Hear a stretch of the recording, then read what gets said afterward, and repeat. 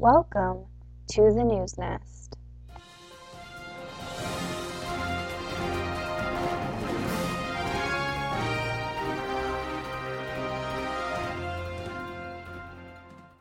Hello, Owlies. Welcome to the News Nest. This is Sparrow. At the time of this recording, I do not have a new quest clue to read to you, so you'll have to watch for this week for the next quest clue. And now for this week's FPF winners. The FPF winners this week were Nat and Kelly and Casa Knitter. Congratulations to the two of you, and we'll see you guys all back next week. There's not a whole lot to talk about this week. It was another slower week. The spring swap is starting to kind of come to a close. The spring swap thank you thread is full of pictures and thank yous. Looks like most people are starting to receive their packages. They've been some lovely packages. Thank you so much to everyone who helped put that on. And never fear if you haven't received yours. Looks like several people still haven't sent. I'm just, it looks like it's on its way to being wrapped up. So, and I'm sure there's going to be another swap coming along shortly, because we're a very swappy bunch. There's not been any new news about the Team Owlie Ravolympics team. I haven't seen anything about signing up in the Ravolympics group yet, so as far as I know, just if you're interested, just post in the thread there in Talkland, and keep watching for any news from Winterfee or Pixieware about what we need to do next. The Bookish Owls are now reading the book The Night Circus. I think I mentioned it last time, so if you'd like to join us to read The Night Circus, I didn't get around to putting up a thread to discuss it. I will be doing that this upcoming week, and that way we can start discussing it without putting spoilers in the Bookish Owlies thread. There was a video knit night that Rista1313 hosted on Google+. It happened last Wednesday, and basically everyone logged into Google Plus at the same time and got to see each other and chat and knit, and it looked like it was absolutely a ton of fun. They are planning more, but I'm not seeing any specifics yet, so I'll have the thread linked where you can go to talk about it.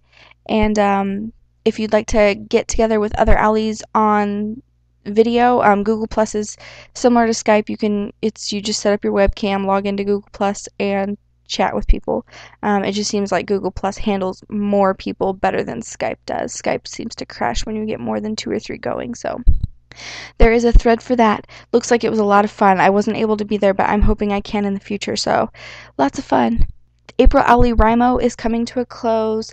For the writers out there, we only have 1 week left of April Owlie Rimo. I hope you guys are all meeting your goals.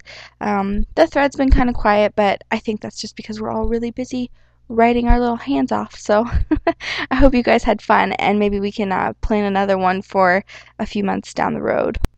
That seems to be about all the news, and so I will now go over to our interview. Our interview this week was with Antari Star, and here we go. What brought you to Talkland?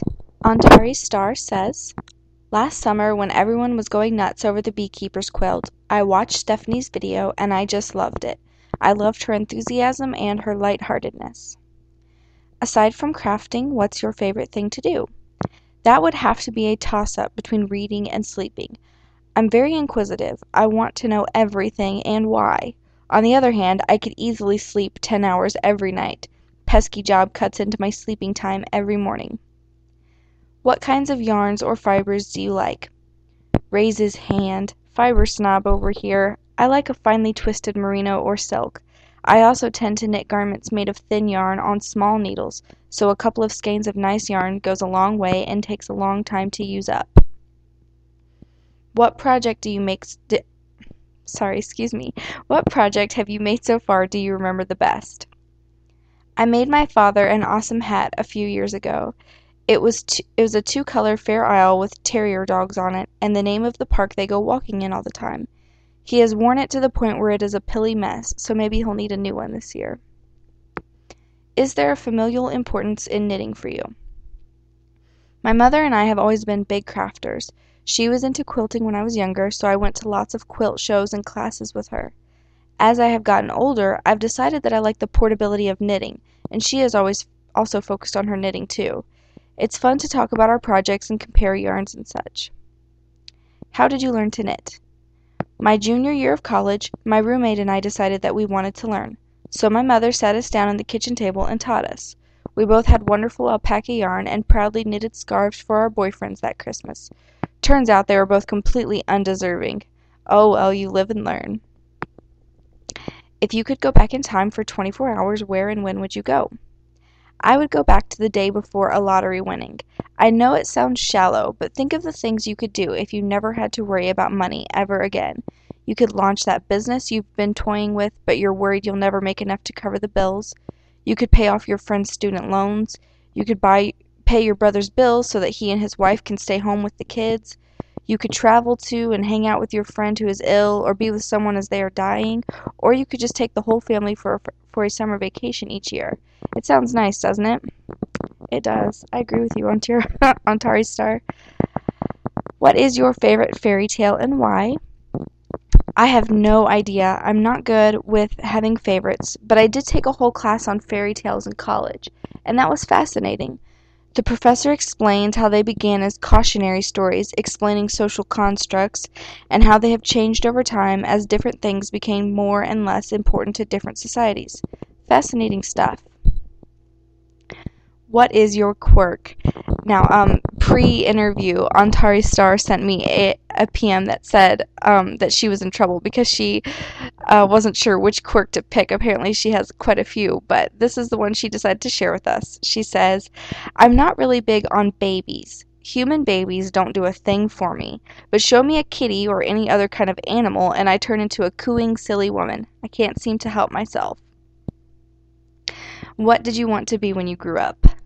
Antari Star says, no idea, and I still don't know. And then I asked her to share with us how she ended up living in a bed and breakfast. In case you don't know, she lives in a bed and breakfast during the week, and I thought that was interesting. And she says, when I first started this job a couple of years ago, I was looking for something to do in the evenings. I stopped into the local art gallery that was offering a pottery lessons. I started taking weekly lessons from the owner, a retired university professor, and we got to know each other, and I also got to know his wife. They are both lovely people. One day he asks me how I like the place I'm staying, and well, I don't. It's out in the boonies, and the landlord is not ideal. Turns out they own the B&B in town, and they have a room open. It's right next to their rooms, so they are a little picky about who they rent it to. So he picked me up from work one day and showed me around. My jaw dropped when I saw everything. It was a simple furnished room with a small attached bathroom, but I could have the run of the rest of the house. Did I like it, and could I see myself living here? Oh, yes, so I moved in that week.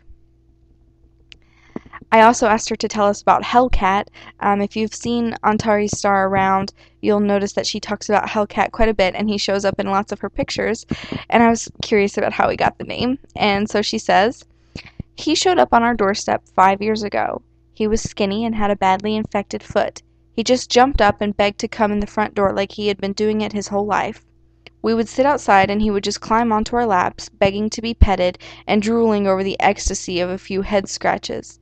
So we scooped him up and brought him to the vet to have his foot seen about. That's where the Hellcat came out. He wouldn't let them look at or touch him. He just screamed and threw a fit. They had to sedate him in order to check out the foot and the ear mites and all of the puncture wound infections from all of his fighting with other cats, not with the vet. A few $100s later and he was mine. Little did I know that this scene of screaming vet's office visits would become a regular occurrence. You see, he likes to fight. He's the most aggressive cat I have ever met. He can't ignore another cat. He must attack. There is a small problem with all of this fighting. He always loses. Seriously, every single time. Infections become a regular occurrence, so that I became quite skilled with a towel and a bottle of hydrogen peroxide.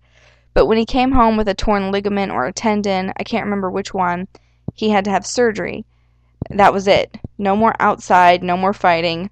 Poor Mr. West, after that surgery, he had to bring Hellcat to the vet every week to have his bandages changed. We couldn't do it ourselves because he would fight us the entire time, biting and clawing until we bled. Lucky for him, the Hellcat has his good points as well. He can be just as sweet as he is bad. He'll follow you around, chirping and trying to convince you to pet him. When you do scratch his head, he'll grunt and pull your hand closer to his head. He likes to sit like a panda with his back up against something and his paws resting on his belly. He will wedge himself into the chair with me in the evenings, demand pets, and then snooze with his head resting on the armrest.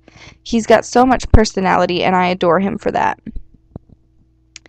And that is the end of Antari Star's interview, and it was wonderful. I laughed so much at her descriptions of Hellcat, and I really enjoyed reading it. So thank you very much for giving us a great interview, Antari Star. And that is what I've got for you guys today, and I'll see you guys back here next week. Bye!